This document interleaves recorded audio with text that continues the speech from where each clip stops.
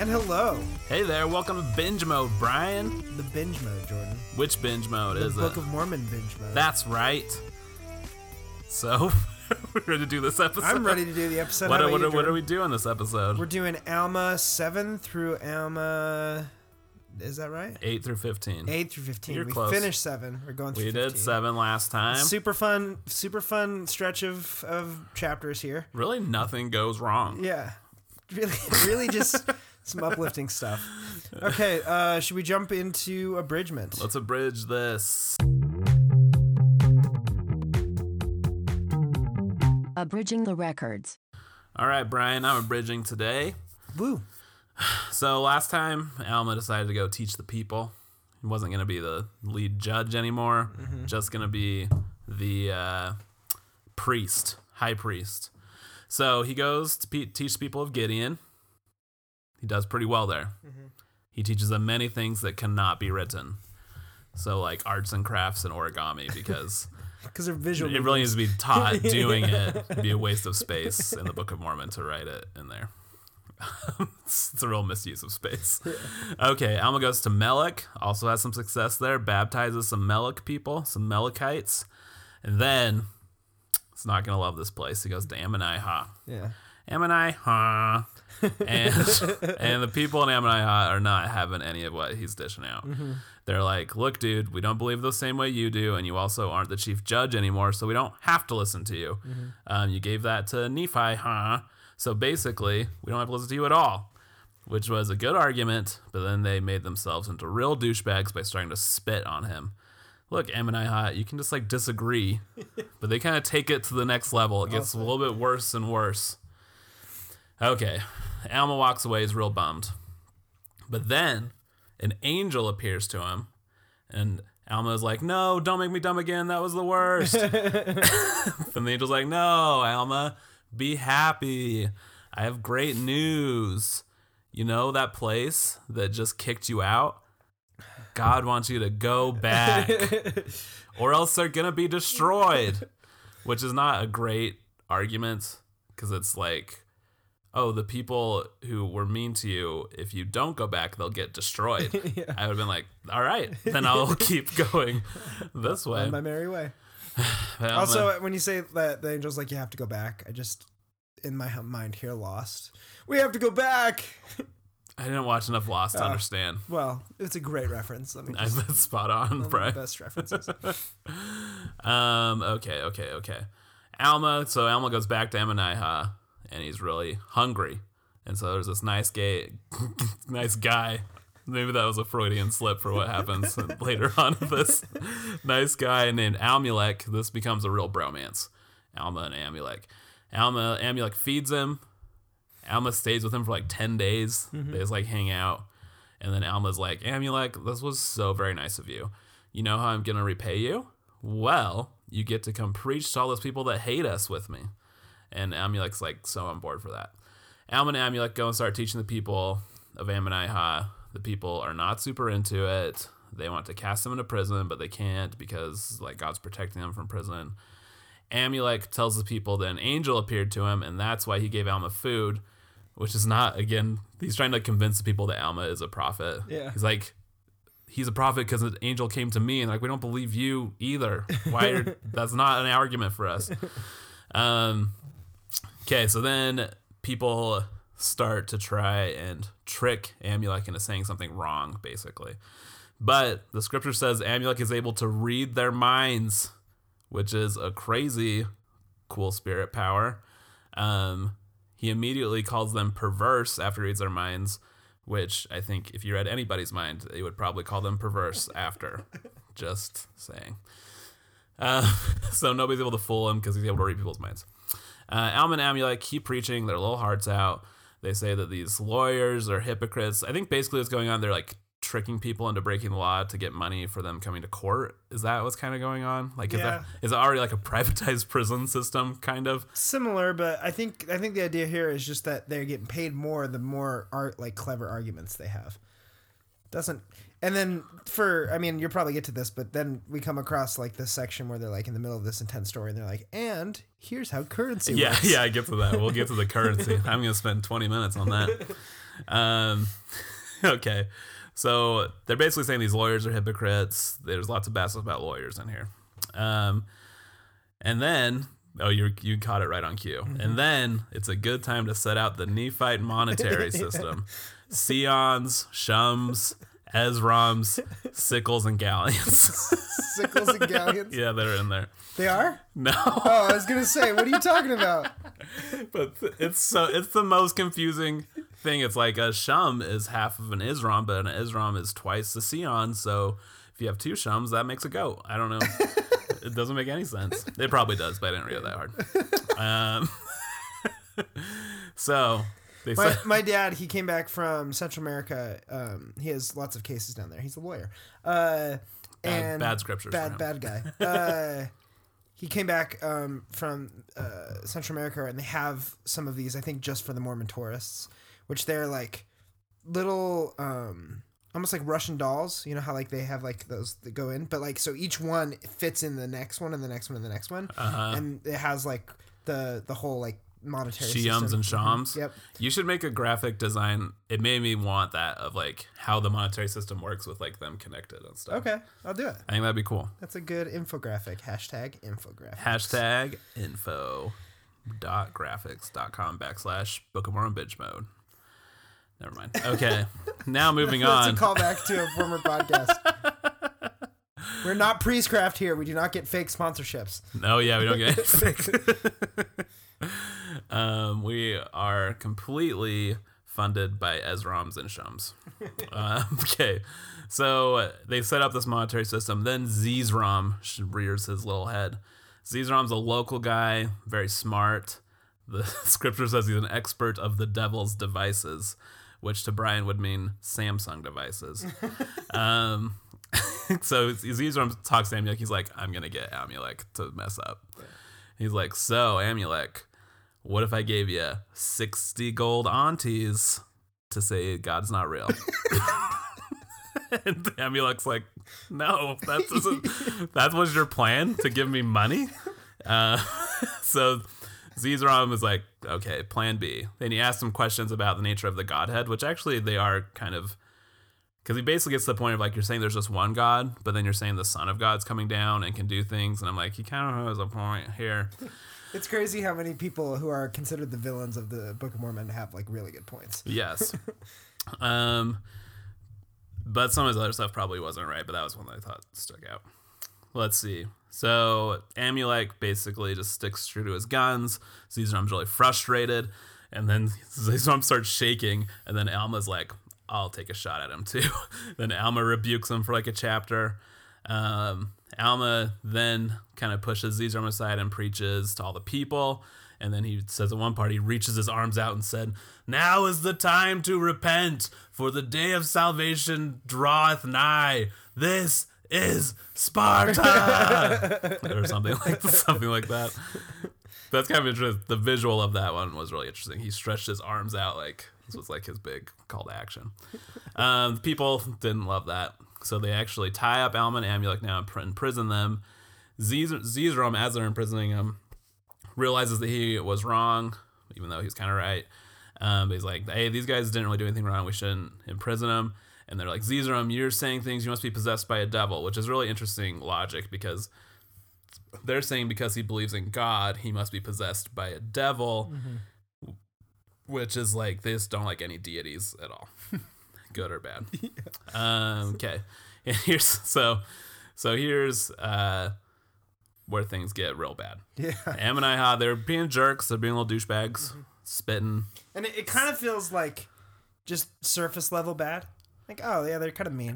And then all of a sudden it's like, whoa, they are evil. Okay, so they say whoever believes in God's going to get cast into a fire. And so some people leave, but leave their women and children behind, like always happens for some reason. And they start throwing women and children into the fire. Yeah. And they're making... in front of Alma and Amulek and Amulek are watching. And Amulek is like, can't we, like, save them? Can we use any of our powers to save them? And Alma's like, no, we have to let them do this bad stuff.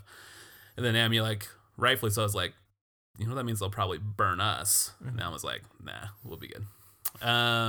we got this. We'll talk about that later. So they put Alma and Amulek back in prison. And as they're in prison, people are coming and mocking them. They're sending all these priests and teachers like ask questions, but they're just saying nothing. Like they're just being silent, which is pretty cool. And the people are mad. They're like, dudes, answer. Can't you see that we can throw you into flames? And they stayed silent. They started beating them. They started mocking them. Then finally, on October 12th, 81 BC, it gives us an exact date in here, which I think is interesting. It does? It says on the 12th day of the 10th month in the 81st year. Whoa. Isn't that crazy? That's so crazy. So we just 10 days ago was the anniversary. 2100th anniversary almost. Of this. Like almost on the dot. Yeah. Isn't that, I thought that was really weird too. That stood out. I'd assume they have the same months as us. I don't know how long our month system goes back. The Gregorian calendar? I don't know. That's a good question. I'd love to look that up. So yeah, so it says 12th day of the 10th month, October 12th. It's very specific. A bunch of people come to the prison, and they're like, if you really are of God, then you better show us. And they're beating them, they're mocking them, they're spitting on them. And then this part is really epic. Like Alma and Amulek just slowly stand up, and then they burst out of their bindings, and people are like, oh, fuck. And I didn't say the whole word. Yeah. And so the earth starts quaking, and the whole prison implodes on itself, and everybody dies except for Alma and Amulek. Outside the city, everybody heard the noise and was like, what just happened? And then they see only Alma and Amulek standing there, and they're like, we're going to get the F out right now. And the scripture says like a goat and her kids flee from a lion, which is so crazy. Everyone fled except for this brittle old man named Mr. Glass, who was very curious as to how they survived when everyone else didn't.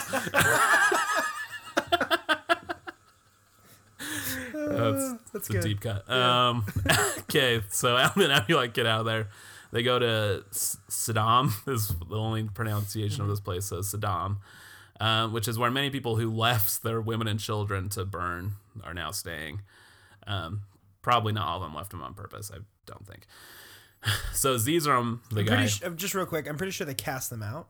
That's true, they cast them out. They cast them out, and then they kill their women and children. They couldn't go back. Yeah. Okay, that's a good point.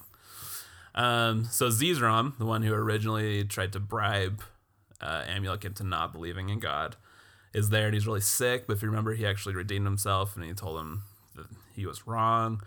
So Alma and Amulek go speak to him. He basically tells him he's a believer now, and he's immediately healed. Zeezrom gets baptized. Alma sets up a church, and then our two bromance friends, Alma and Amulek, ride off into the sunset together back to Zarahemla. Mm-hmm. That's a bridging. Such a happy, happy story. It's really, really depressing. Yeah, super depressing. Okay, righteous anger.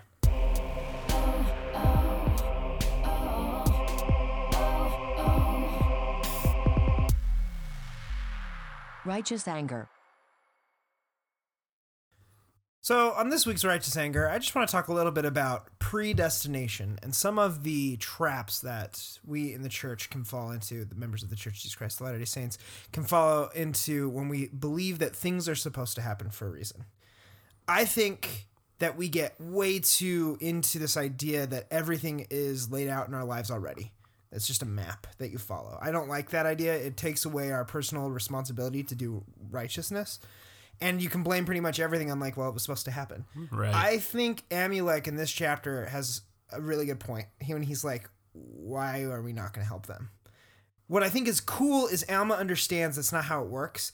And it doesn't work not because God's like this mean guy that just won't intervene, but because he's like, this is not a set thing. Like, they get to kill people, and we can't do anything. The only thing we can do, and I think when Amulek says that he wants to be thrown into the fire, or he says they're going to throw us in, is he's like, okay, well, at least we'll die.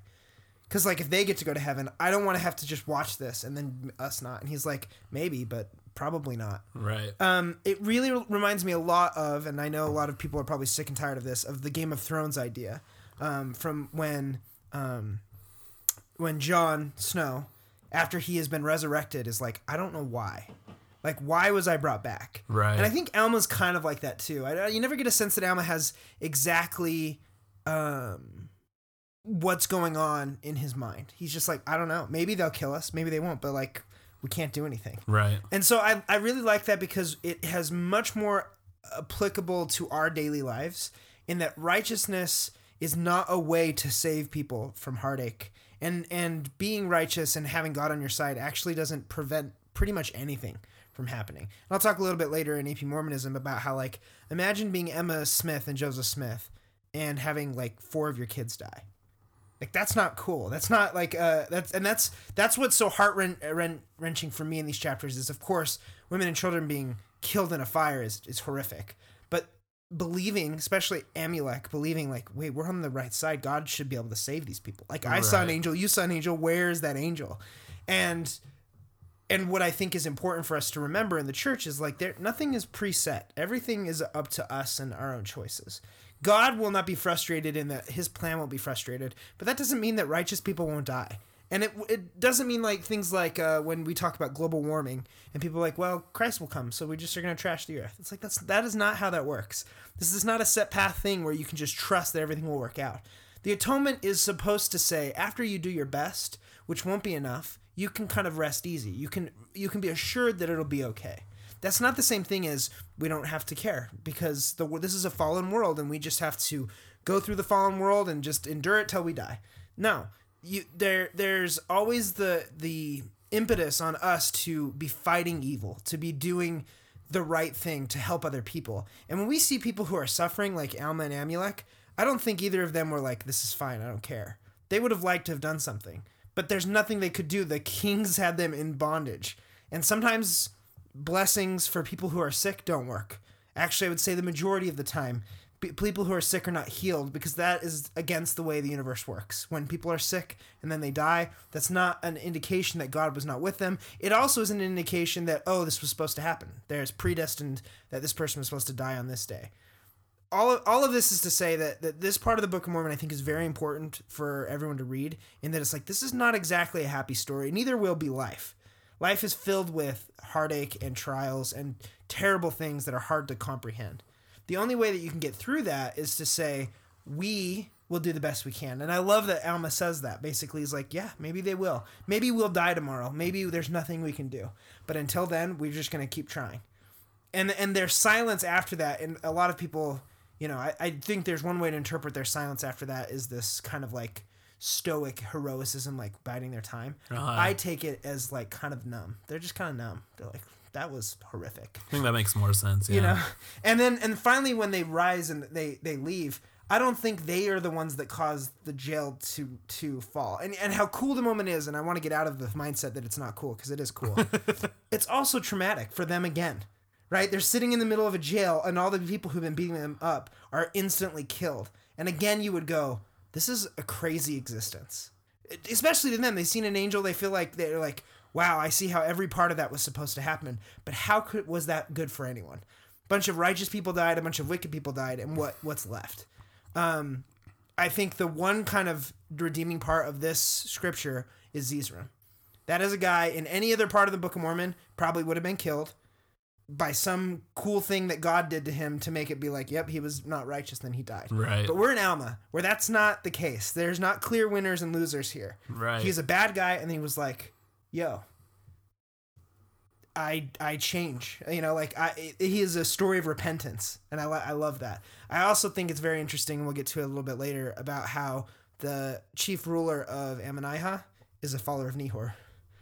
And it's like, well, yeah, that's because, and like most of that city believes in Nehor. Yeah. Remember who killed Nehor? That was Alma. Right. And so you start going, oh, he has to witness his bad decisions. And I'm not saying again that Nehor was good and they should have, but like him killing Nehor brought about the destruction of these righteous people. Yeah. And that must have been hard for him to watch. Again, Alma's life is incredibly difficult, and I admire him deeply. So that's not as much anger as more as just kind of like an affirmation that like life sucks for everyone. Righteous, wicked, it's just hard. Yeah. The best we can do is to say it will work out okay. But that does not absolve us of the responsibility of trying to do what's right and trying to be better people. And I think that a lot of that comes through here. So that's righteous anger. Nice. Some somber righteous anger. Some somber Anger. anger. So likening.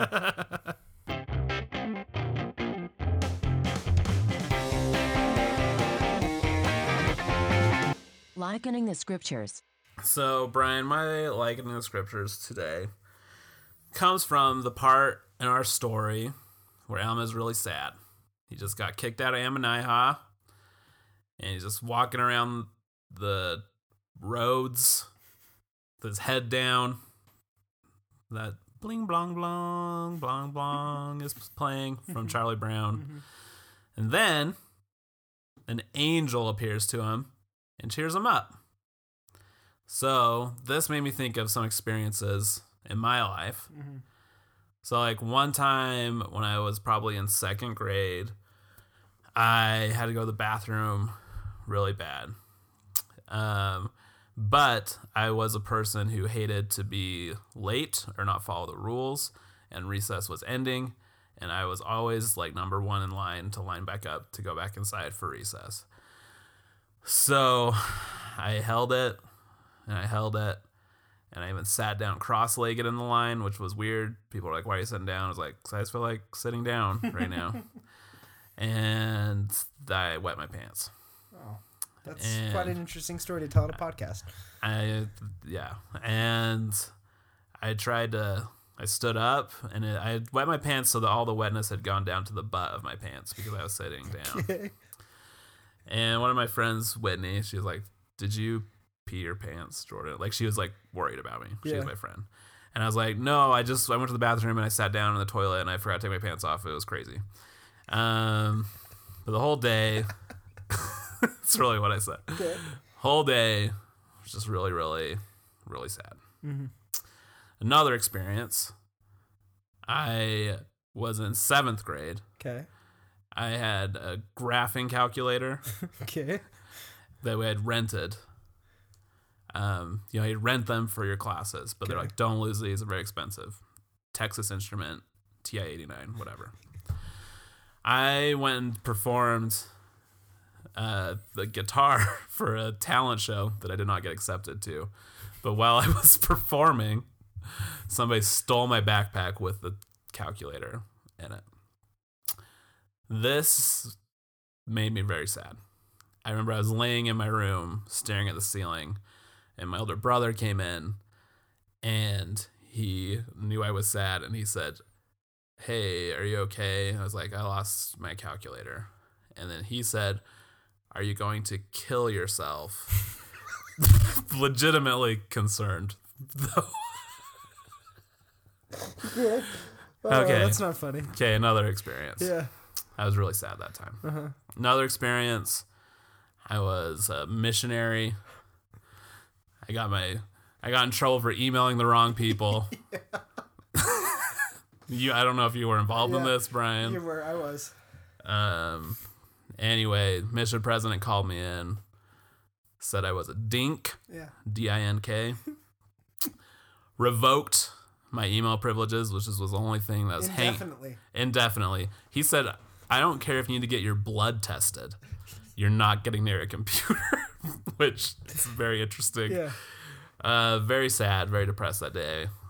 And you might have been with me. I remember, yeah. We went and walked on the Permian Panthers field afterward. Really sad. Held hands. I never thought I'd be able to talk to my family again. So that was an experience where I was really sad. Basically what I'm getting at is I was kind of hoping that if I told these 3 really sad experiences, An angel would appear to you. that it didn't work though. But that's just kind of how I was applying it. Because I'm really sad now recounting these. The last one really gets me because that was my fault entirely.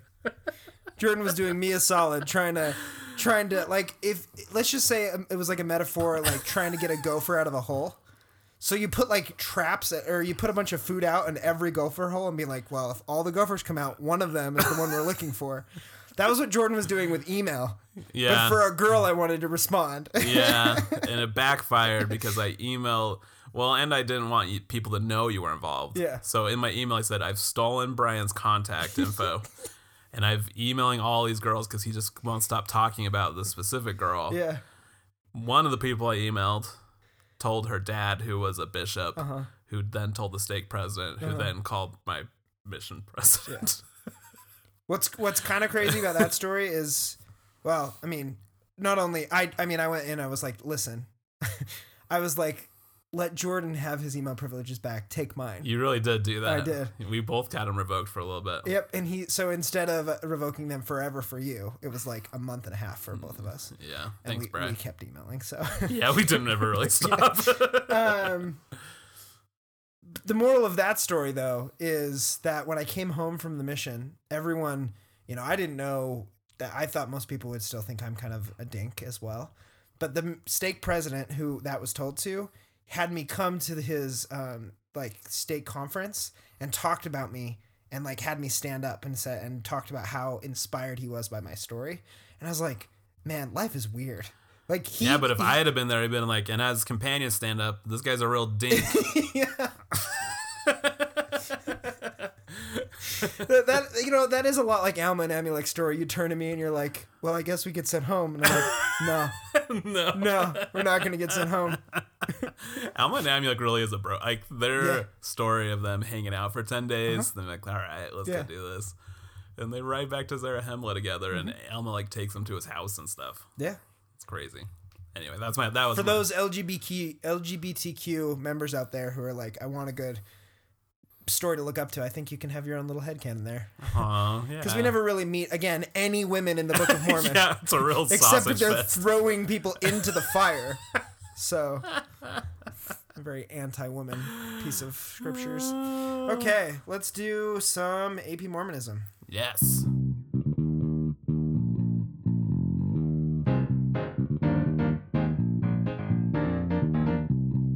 AP Mormonism. I really didn't write it. I wrote that. Well, yeah, I guess you're right. The stuff I wrote down is that the people arguing often had good points. Yeah. Because even at this point, the people, one of the things they say to Alma when he shows up is like, why would God just send one person? Yeah. And you, of all people, like, why would he send you to talk to us? That really doesn't make much sense. Would you agree that this is the most understated story of the Book of Mormon? I don't know quite how to feel after it. I don't think there's a clear lesson. Well, especially with Ammonihah, they're really, like you were saying, and one of my favorite parts too is Zeezrom's arc. Mm-hmm. But really, everybody dies in that prison. Mm-hmm. The rest of the city just goes back to being evil. Yeah, like, immediately. Well, and the next chapter we'll get to next week. The next chapter, Ammonihah is taken by the Lamanites. Oh, is that right? Yeah. Okay. But I just, again, no winner there. There's no one's like told you. It's like, no, that was just a disaster, like an unmitigated disaster. And it's another situation where God tells somebody to go tell them to repent or they'll be destroyed, where it doesn't stop it. It doesn't. At Like, all. I don't know if we've come across one where it actually stopped something that was. And again, that's why I'm like, okay, so Amulek is important and Zeezrom is important, and everyone who got out of the city who believed in God were important. And it's the kind of like, you find the small, silver linings of like, at least those people got out. And so then it's like, okay, maybe that's what Alma had to go back for. But still, Alma didn't know that. Yeah. So. And I think there's a lesson here about like, you can disagree with people, but you shouldn't hurt them because Alma and Amulek really weren't. They were being annoying to them, but their reaction to it is just so crazy. Yeah. And you know? And I'll point this out a little bit in my AP Mormonism sections. Alma just saved their like entire nation. Right. He just fought on the River City and like saved everyone. And now they're like smiting him in a prison. Imagine like, I don't know. I just was trying to like think of like war hero. Imagine like 2 years after George Washington got out of office, they're like beat him Right. because he's a jerk. I just kind of wonder how fast word traveled, you know? Like, that's true. people even knew? Well, they knew he had stepped down. Yeah, they did know that. So, I don't know. And also they, like, Alma brings up Lehi again, which is, it's interesting in the context of, like, this was 400 years ago. But Well, and you'll notice that people keep bringing up Lehi, but don't bring up Nephi. that's very true. It's very interesting to me. Okay, Alma 8:7. Now it was the custom of the peoples of Nephi to call their lands and their cities and villages of the name of him who first possessed them. It's like, so Waters of Mormon must have been named after Mormon. Not the old Mormon, but like a previous Mormon. There's so many Mormons in this freaking book. Right. Interesting. Just thought that was interesting. Yeah. Nevertheless, this is Alma 8:11. Nevertheless, they hardened their hearts, saying unto him, Behold, we know that thou art Alma. We know that thou art a high priest over the church, and thou hast established in many parts of the land, according to your tradition. We are not of thy church, and we do not believe in such foolish traditions. Like, that sounds like every post on RX Mormon. It really. But to me, at this point, they're fine saying that. Yeah. Like, to me, that's not that offensive. Like, look, No. we just don't believe you. Well, I don't think Alma is getting offended either. No, I don't think so either. But I'm saying, like, when you first start reading the story, you're like, okay, that, Yeah. like, they don't, it's a lost cause, but then they go crazy. So the angel that appears to Alma, you got to imagine Alma's like, oh, not you again. That's what I'm saying. It's the same one. It's the angel of the Lord that appeared to him, where he's like, not again. What did I've done? Do we know it's the same one? Yeah. So when it says angel of the Lord, is that a specific angel? No, it says Alma 8:14. And it came to pass that Alma was thus weighed down in sorrow. Behold, an angel of the Lord appeared to him, saying, well, no, they like specifically call out that it's the same angel. He says, I was the one that. Oh, he does Yeah. say that. Okay. Alma 8:17. For behold, they do study at this time that they may destroy the liberty of thy people. For thus saith the Lord, which is contrary to the statute, the judgments, the commandments which have been given of his people. This is actually a foreshadowing of Ammonihah's future, which is that it will become important to the robbers of Gadianton, right? That they will go and try to take away the freedom of the people as well. Okay. Because again, it becomes pretty apparent that the Lamanites and Nephites are nothing compared to what Gadianton's robbers are starting to do to the place. So Right. that's later, but that's a foreshadowing. Alma 8:31, and they had power given unto them, insomuch they could not be confined in dungeons, neither was it possible that any man could slay them. Nevertheless, they did not exercise their power until they were in bands and cast into prison. Now this was done that the Lord might show forth his power in them. I was like, this is not a CTR story. The reality is that there rarely are happy endings in life in this kind of situation, and this is one that it's not a happy ending No, at all. not at all. Alma 9:15. Nevertheless, I say unto you that it shall be more tolerable for them in the day of judgment than for you, if you remain in your sins, yea, and even more tolerable for them in this life than for you, except you repent. So this is about the Lamanites or the Nephites, Right. and again, it's this idea that more is expected of the members of the church than those that because they've known the light. When Mormons are racist, they are worse than others who are racist. When Mormons are sexist, they are worse off than those who sin in ignorance, because we should know better. Right. That's really what hurts my feelings the most in the current political climate, is to watch members of the church succumb to some of this stuff. Yeah. And it's disgusting. We are expected to be better than the world. Absolutely. And it's pretty clear what happens when we don't. We are much worse off than just the rest of the wicked world. Right. So. Alma 9:23, and behold, I say unto you that if this people who had received so many blessings from the land of the Lord should transgress contrary to the light knowledge which they do have, I say unto you that if this be the case, that they should, if they should fall into transgression, it would be far more tolerable for the Lamanites than for them. And it's pretty clear when we F up in this church, it is very, very bad. The people who perpetuated the priesthood ban, for instance, have a lot to answer for. For sure. Anyways, Alma 10:2, Aminadai, who interpreted the writing which was on the wall of the temple, which was written by the finger of God. And this is Amulek bringing up a story, and I'm like, this sounds like a dope story. Yeah, where is this story? There's no more Aminadai stuff, and again, it's just the richness of all of the different stories. There's some story about how Aminadai looked at what was written on the temple with the finger of God. Right. That's awesome. That's cool. Again, very Games of Thronian. Alma 10:4, and behold, this is Amulek, I am a man of no small reputation among those who know me. Yea, and behold, I have many kindreds and friends, and I have also acquired much riches in the hand of my industry. I own many leather-bound books. People know me. That's great. I know he's establishing, rhetorical canon. He's establishing...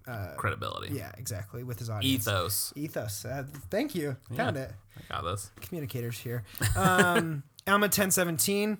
This is Amulek. O ye wicked and perverse generation, ye lawyers and hypocrites, for ye are laying the foundations of the devil. Yea, you are laying traps and snares to catch the holy ones of God. And I just wish I could have remembered to quote this to seminary teachers back in the day. would have helped so much. It would have. Alma Our 10:20. podcast is saving seminary kids. Alma 10:26. For behold, have I testified against your law? This is they're accusing him of like saying that like to disobey their law.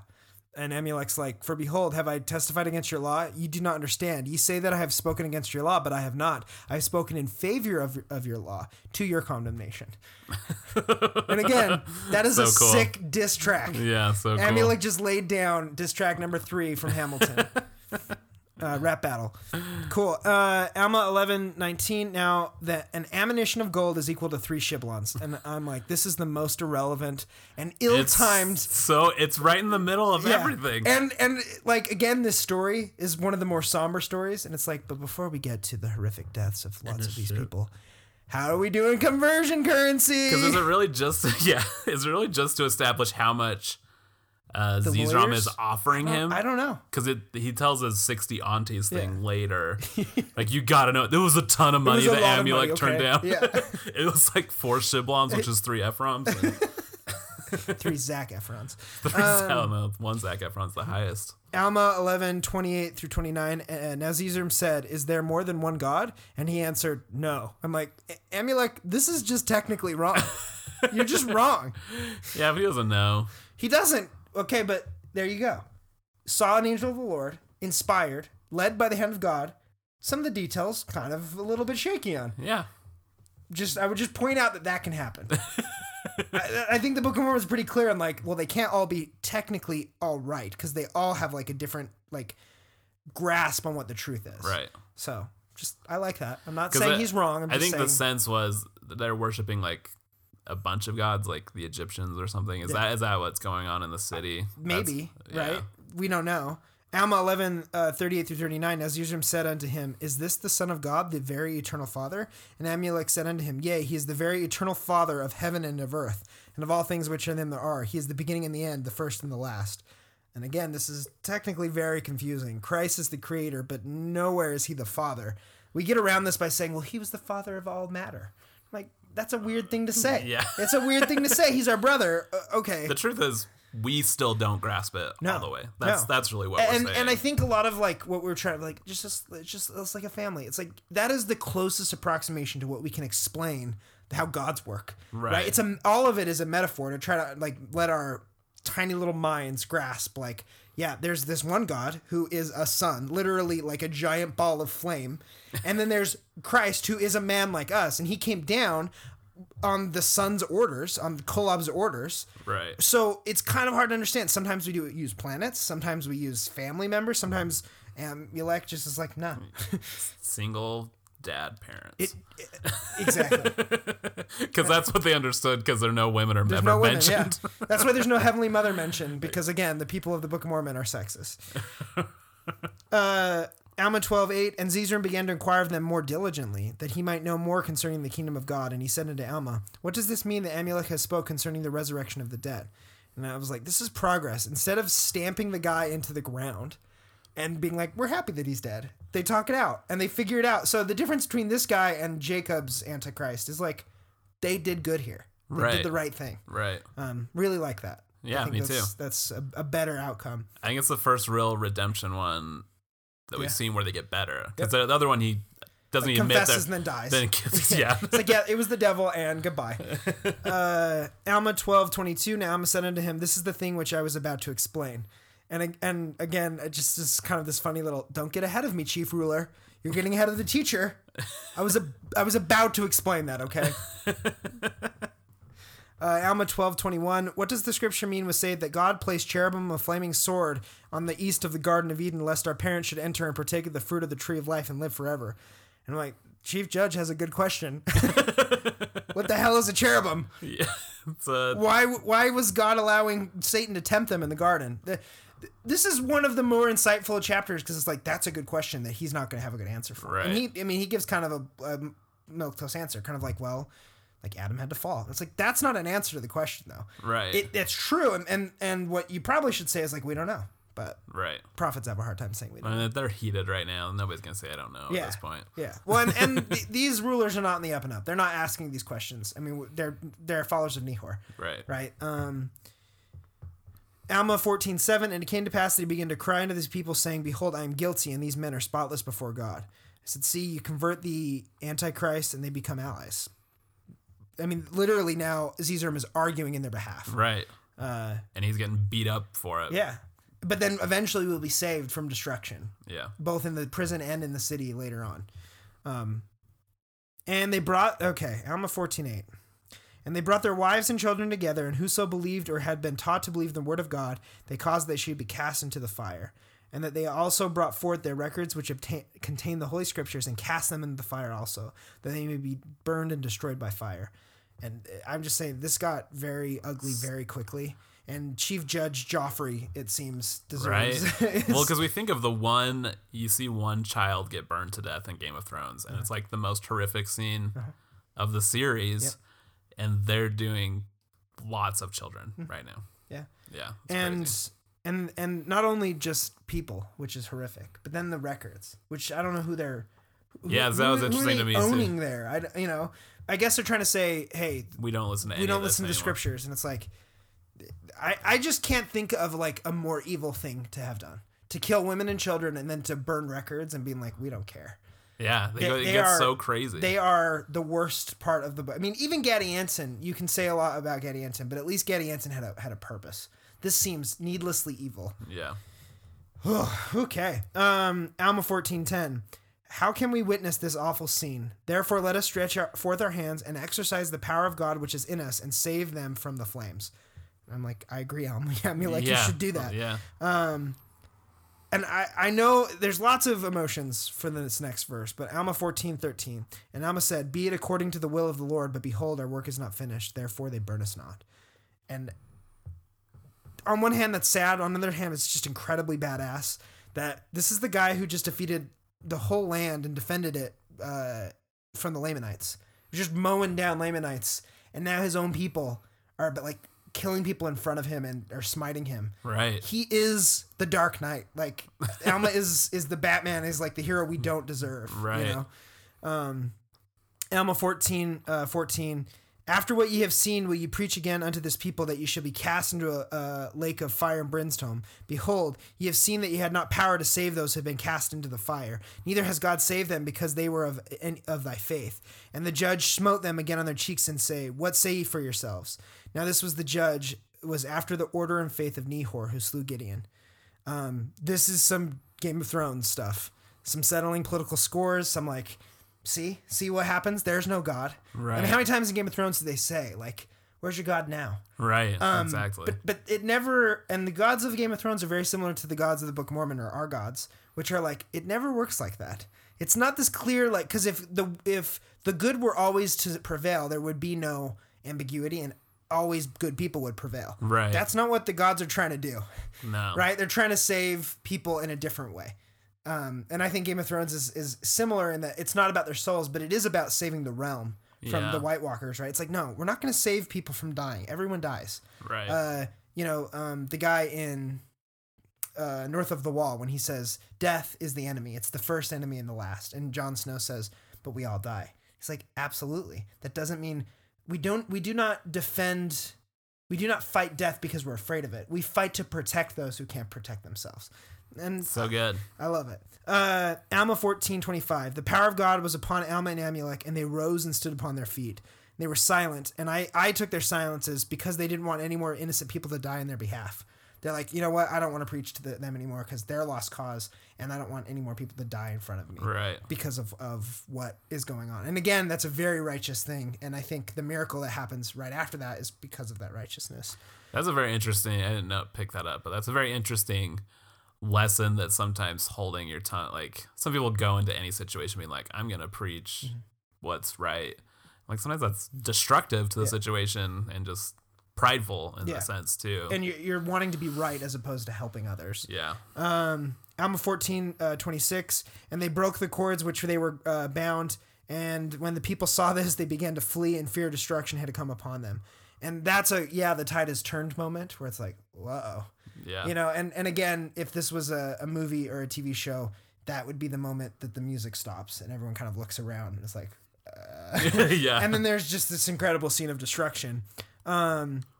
Alma 14:27, and it came to pass that so great was their fear that they fell to the earth and did not obtain the outer door of the prison, and the earth shook mightily, and the walls of the prison were rent in twain. So they fell into the earth, and the chief judge and the lawyers and the priests and teachers who smote upon Alma and Amulek were slain by the fall thereof. Revenge, not by Alma's hand, but by chance, but by the universe. It's like Batman says, I won't kill you, but I don't have to save you. It's so cinematic too. Now the people, having heard a great noise, come running together by multitudes to know the cause of it.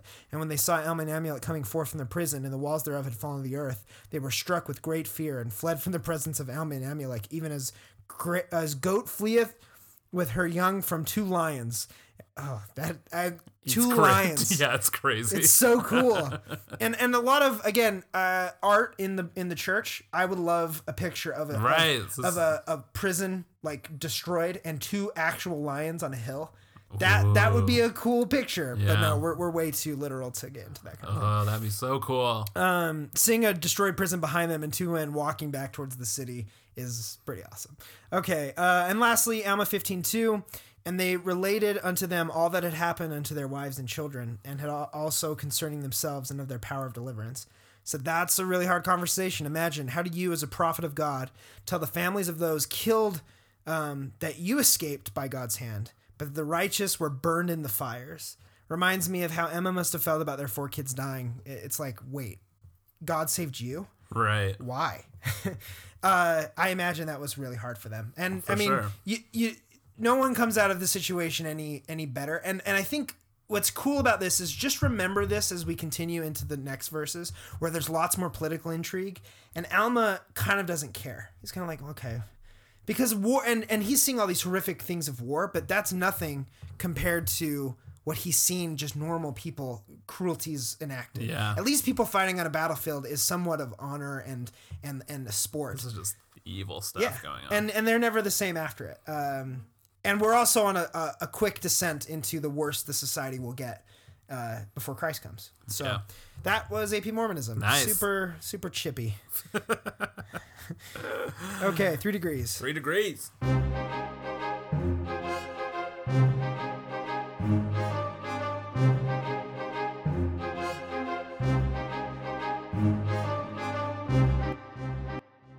Three degrees of story. You're right, that's a little long.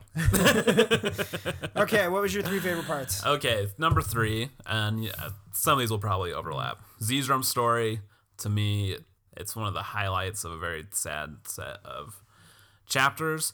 So the redemption there, the arc there, and like we talked about, we haven't seen that before, where somebody was like on the evil side and they actually come out as a healthier, better person on the other side.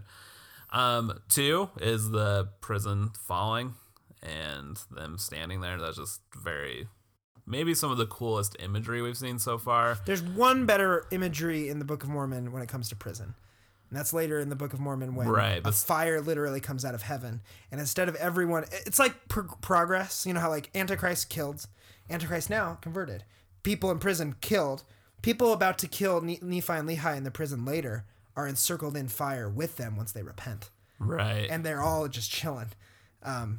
So that's cool I too. like the progression of like less and less of the God of Moses and more of like Christ coming through in these chapters. Right. Very cool. Which would make sense, right? We're getting closer to Christ.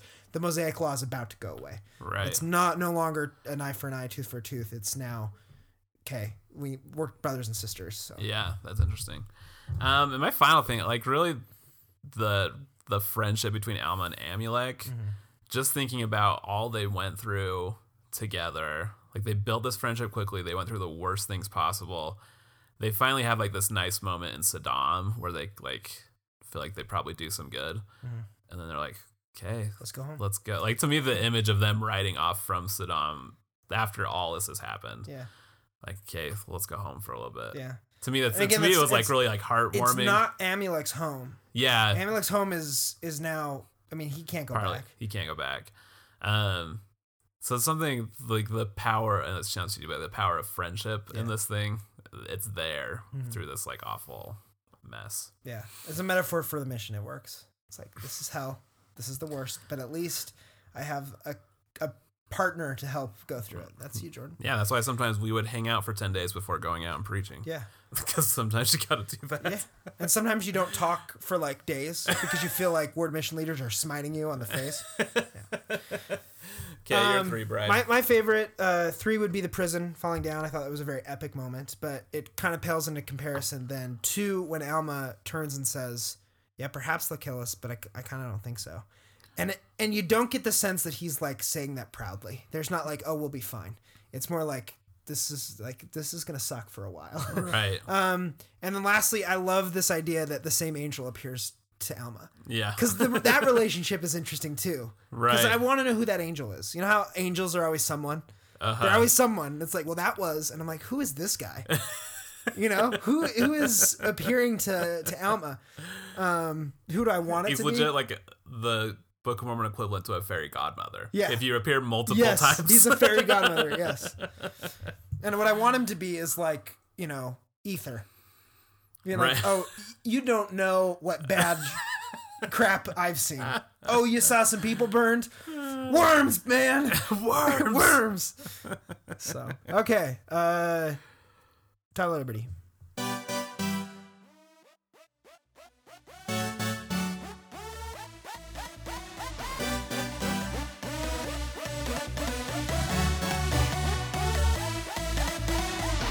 Title of Liberty. Okay, winners Okay. and losers. This one's, I feel like it's hard to pick a winner in this one. Mm-hmm. I really love Amulek's character just because the friendship thing again. He's kind of like a Samwise in this Yeah, thing for where he's sure. like, I don't think he knows what he's about to get into. And then by the time it's all over, he's like, oh, we can't go back home. Yeah. Like, you know what I mean? And then later, it's like when Alma's gonna have a hard time, you figure Amulek will be like, no, Mr. Frodo, there's some good things in this world. Exactly. Yeah, exactly. Yeah, it's very. You know what? I want to revise. This is actually there's some Game of Thrones aspects here, but there's a lot of Lord of the Rings feels. Yeah. Where it's like this is bigger than us. Like they're. I mean, I remember when Gandalf says, you know, I wish I'd never. The ring had never come to me. He's like, so do all that see such times, but it's not up to us. It's Right. only thing that's up to us is what we do with the time we're given. And I get serious Lord of the Rings feels there for sure. So I think there's something the noble support character I think is very cool, and Amulek's a very clear one. I think Zizrum's my clear winner. That's my 2 I was. And I don't struggling mean that in like, ooh, he got out. It's like, no, he saw what they were talking about. And not immediately pompous of like, no, like repent. He's like, guys, you have to let them go. You know, he's arguing for other people. Right. And then I think loser, I think Nihor finally lost. I mean, he died, but this was truly like the problem with Nihor comes back to haunt them, but it finally is over. It's like, okay, Nihor's not going to continue haunting this people because now all of their followers are dead. but it says that they go back as soon as they leave. That those people just go back to their ways. Like Ammonihah isn't saved. No, but it's about to be destroyed. Yeah. So I guess Nihor hasn't lost yet. Okay, so my actual loser would be that chief judge then. I just think people of Ammonihah in general were the biggest losers. I guess here. a loser here, and people will be mad for me saying this, but the people thrown into the fire probably I would consider losers. That sucks. People Yeah. like, and you know, Amulek or Alma would be like, yeah, but they go to the Heavenly Father. It's like, yeah, but so does everyone. So like, it still sucks that they had to die like that. That's not a great Right. way to die. And then the record keepers of Ammonihah, I guess, would also be losers. They're like, you're gonna throw them in the fire. What do you? It took so long. I was writing that whole time. So Maybe they were burning it to like that. There's no record that we did this. that could be true. That would be maybe an interesting take. And again, you start realizing that they must have been writing things not on golden plates at some point. Because you Right. can't throw plates into the fire and be like, oh, it's over. It's like, no, it's still there. They're fine. Well, you can melt gold, can't you? Doesn't gold melt pretty easily? I don't, but what kind of fire are we talking about? Is this like a metal forge? I don't know. Anyways. Well, that's the end of our episode. Okay, go eat some chocolate or something yeah. after this one. Brownies? I just finished the end of Harry Potter 4 and then listened to the binge mode, the normal binge mode, not the Book of Mormon binge mode. The kind of idea for this podcast, they just finished book 6. And life can be hard. Even like stories, life is hard. Yeah. And a lot of how I think I felt about like 9/11 and a lot of like things that are just hard to imagine, that kind of loss of life, brought up here, I think. For sure. And I don't think there's as many of this kind of thing in the Bible, where there's lots of brutality, but it's like almost worshipped. Here it's like, this is just bad. Like, Yeah. There's no one won here. It's just like No Country for Old Men type stuff, where it's like, this is just a dark world that we live in. Yeah. I think it's important, but I think that it is important to sit in that for a while. And like, because to me, this is why like the church's videos don't resonate very well, because they don't ever sit in the hard things very long. And the darkness. Yeah. And so for the stuff to be really uplifting and powerful, that needs to be there. Yeah.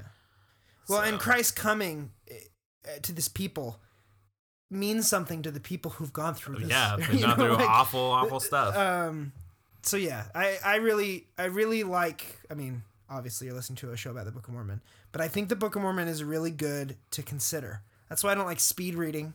That's why I don't like just reading verses or little vignettes, is because you have to like let it sit and be like, are they good? Are they bad? Who's good in this story? Who's bad in this story? Right. Alma's the only one that I can see that like is clearly good because he was bad.